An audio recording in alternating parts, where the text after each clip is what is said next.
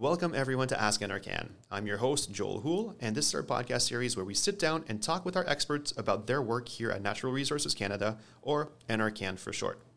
On this episode, we're talking earthquakes. We have a seismologist who'll explain what causes earthquakes, where they're more likely to occur, and who'll answer the big question, can we predict them? If you're new to the show, we call this series Ask NRCan because we want to hear from you and learn what interests you about the world around us. With Ask NRCan, we share with you not only the types of science that we do, but also the reasons why we do them and how they relate to your life.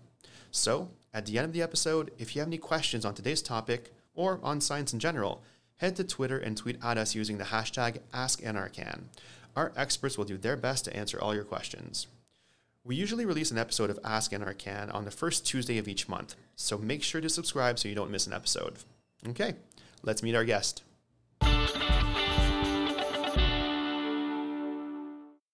Our guest is earthquake seismologist John Cassidy from the Geological Survey of Canada. John, thank you for joining us.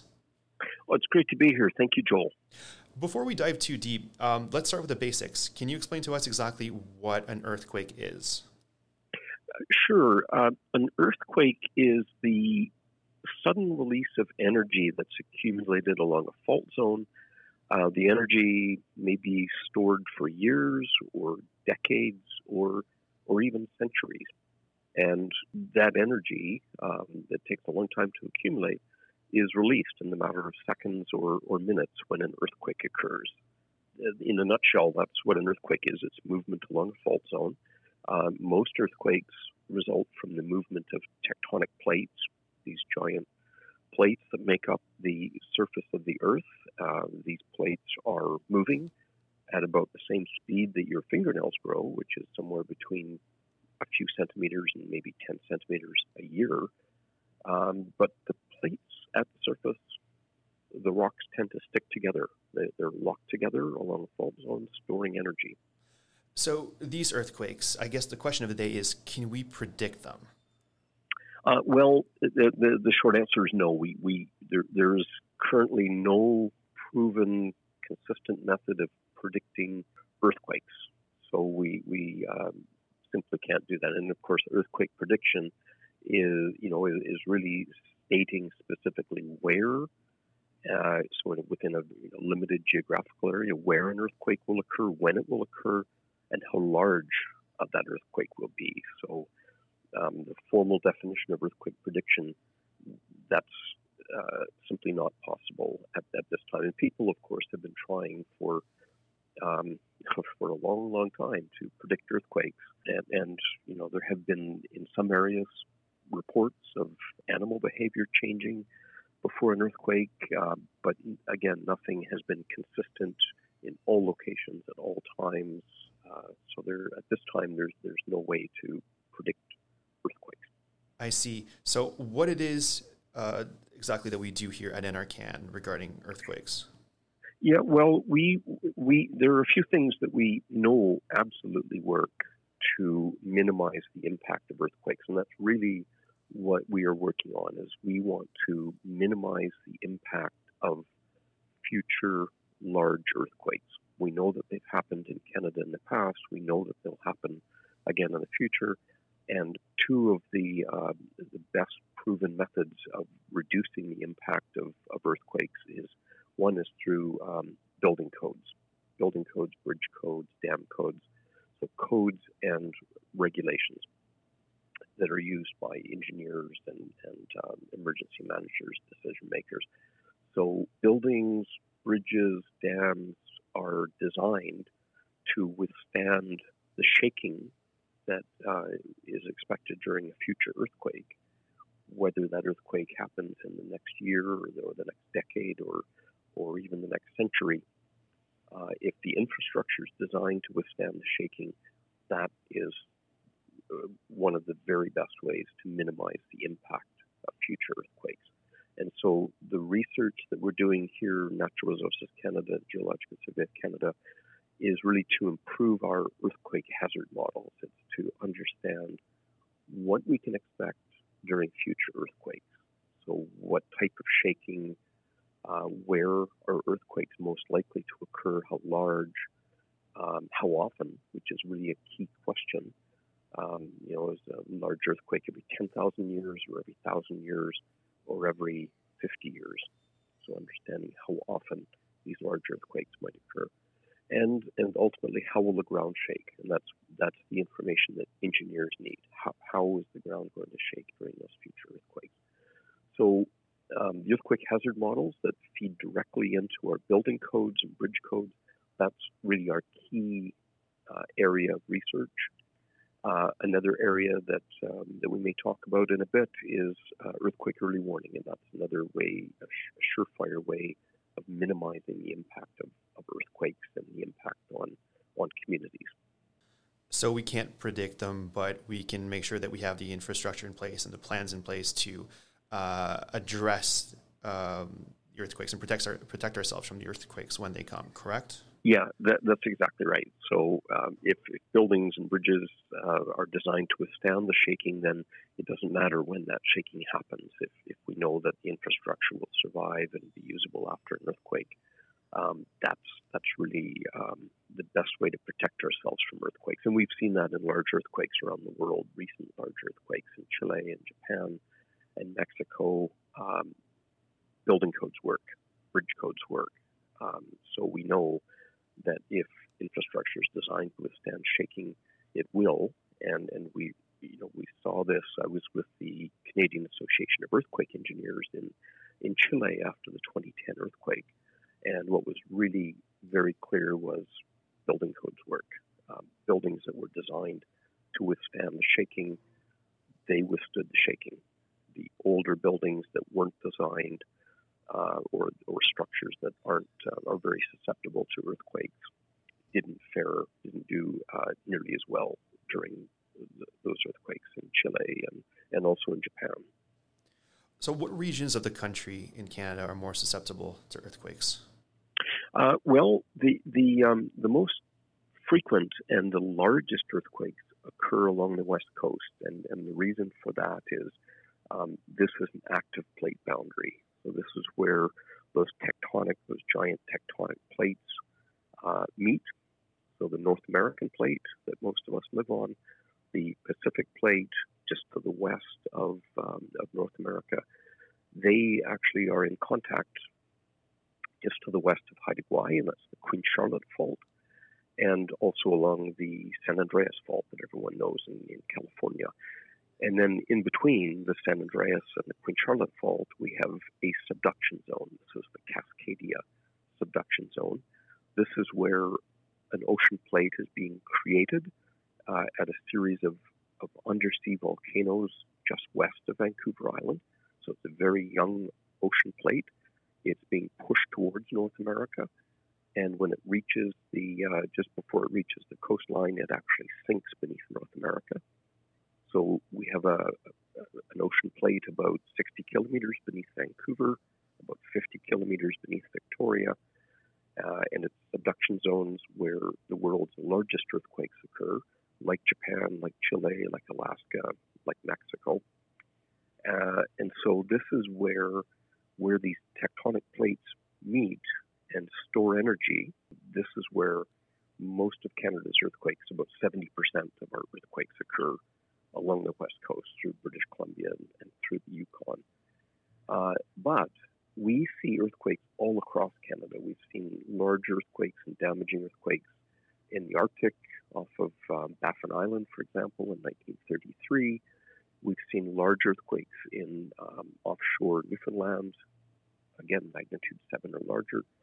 And the Quebec, St. Lawrence, and Ottawa Valley is another seismic hotspot in Canada where we've seen large earthquakes in the past. Charlevoix has experienced a number of as large as magnitude 7 earthquakes, and as recently as 1925. So the largest, the most frequent are along the west coast, but we also have large earthquakes across much of the country.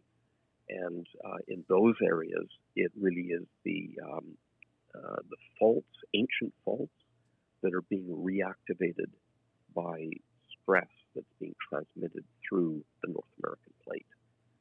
So, in fact, much of Canada is earthquake country, and the province most likely to experience earthquakes is British Columbia.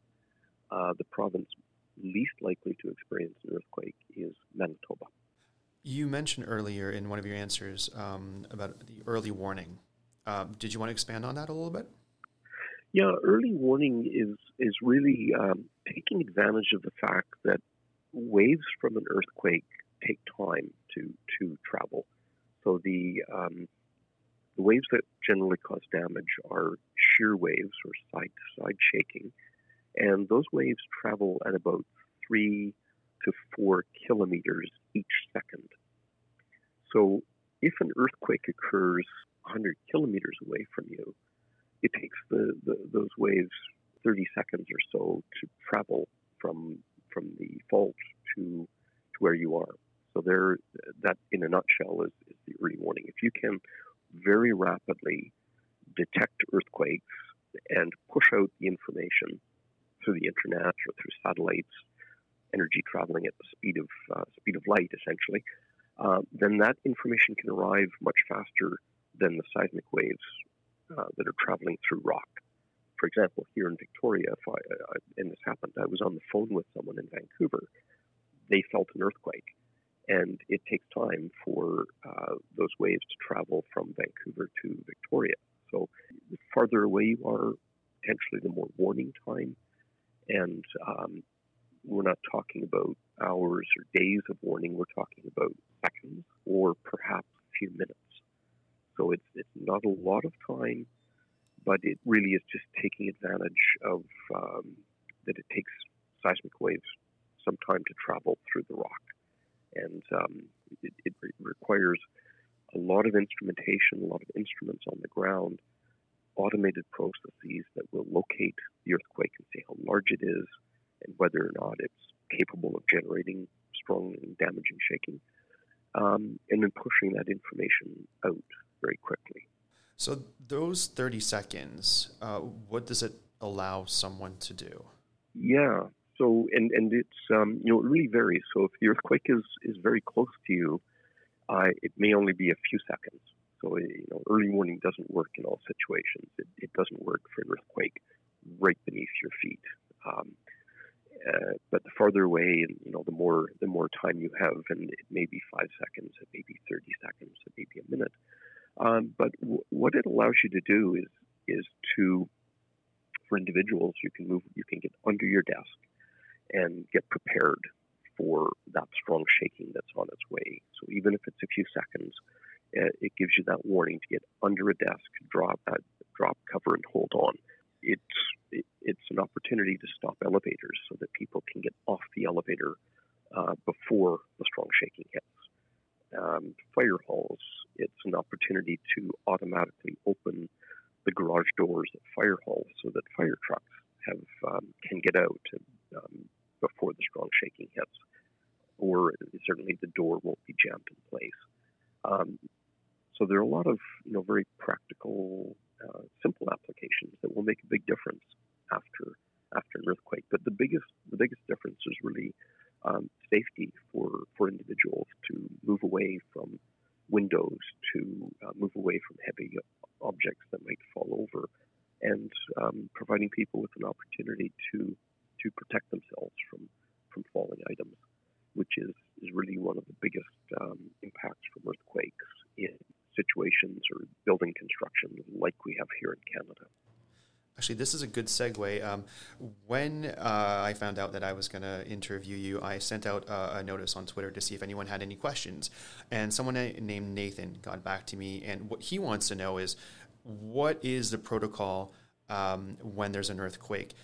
Because we've got a lot of information given to us, like go in a doorway, don't go in a doorway, go under a table, don't go under a table. So what should people be doing for their own safety if they found themselves in the middle of an earthquake?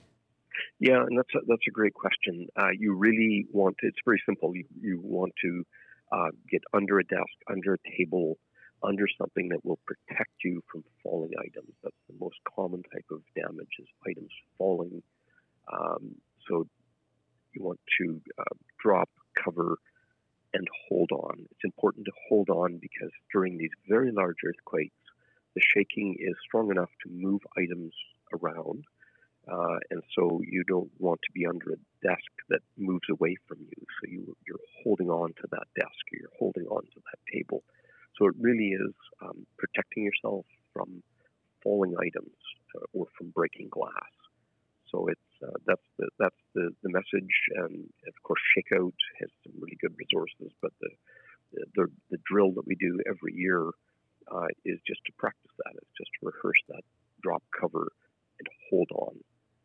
So if our listeners want to find out more on earthquakes, earthquake research, or earthquake preparedness, what resources are available to them online? Yeah, there's a lot of great information out there. So, of course, for the seismology, for the earthquakes, Earthquakes Canada website, all one word, has the latest earthquake information. You can dial up and see shaking at seismic stations across Canada. Or publication list for all of the research that we do. That's all available on the website. You can follow Canada Quakes on Twitter. So Canada Quakes will actually issue within about 5 minutes information on any earthquake larger than magnitude 4 anywhere across Canada. So that's really the fastest way to get information on recent Canadian earthquakes. Shakeout.org has a lot of information, preparedness information, and links to our Canadian Shakeout family, which includes, of course, Quebec and British Columbia and Yukon and other provinces and territories. So there are a lot of links on the Shakeout website. And it's always important to check with your local community. So that's where you'll find your best local preparedness information, whether it's for earthquakes or tsunamis or other hazards. But checking with your local community and seeing what's available and what's there. Sounds good. We'll add some of those links in our description, episode description below. John, you are very active on Twitter yourself, especially when it comes to information on earthquakes. Did you want to give out your handle if listeners want to start following you? Yeah, of course. Thanks, Joel. I am Earthquake Guy, so it's just all one word, Earthquake Guy. And Twitter is a great way to share information about recent events and to collect information. And there are seismologists around the world who are active on Twitter. So for science, it's actually a great tool for sharing information and advancing our earthquake science. Perfect. Thank you so much, John, for taking the time to talk to us today. You're most welcome, Joel. Thanks for this. So, this is the end of the episode, but like always, it doesn't mean it's the end of our conversation.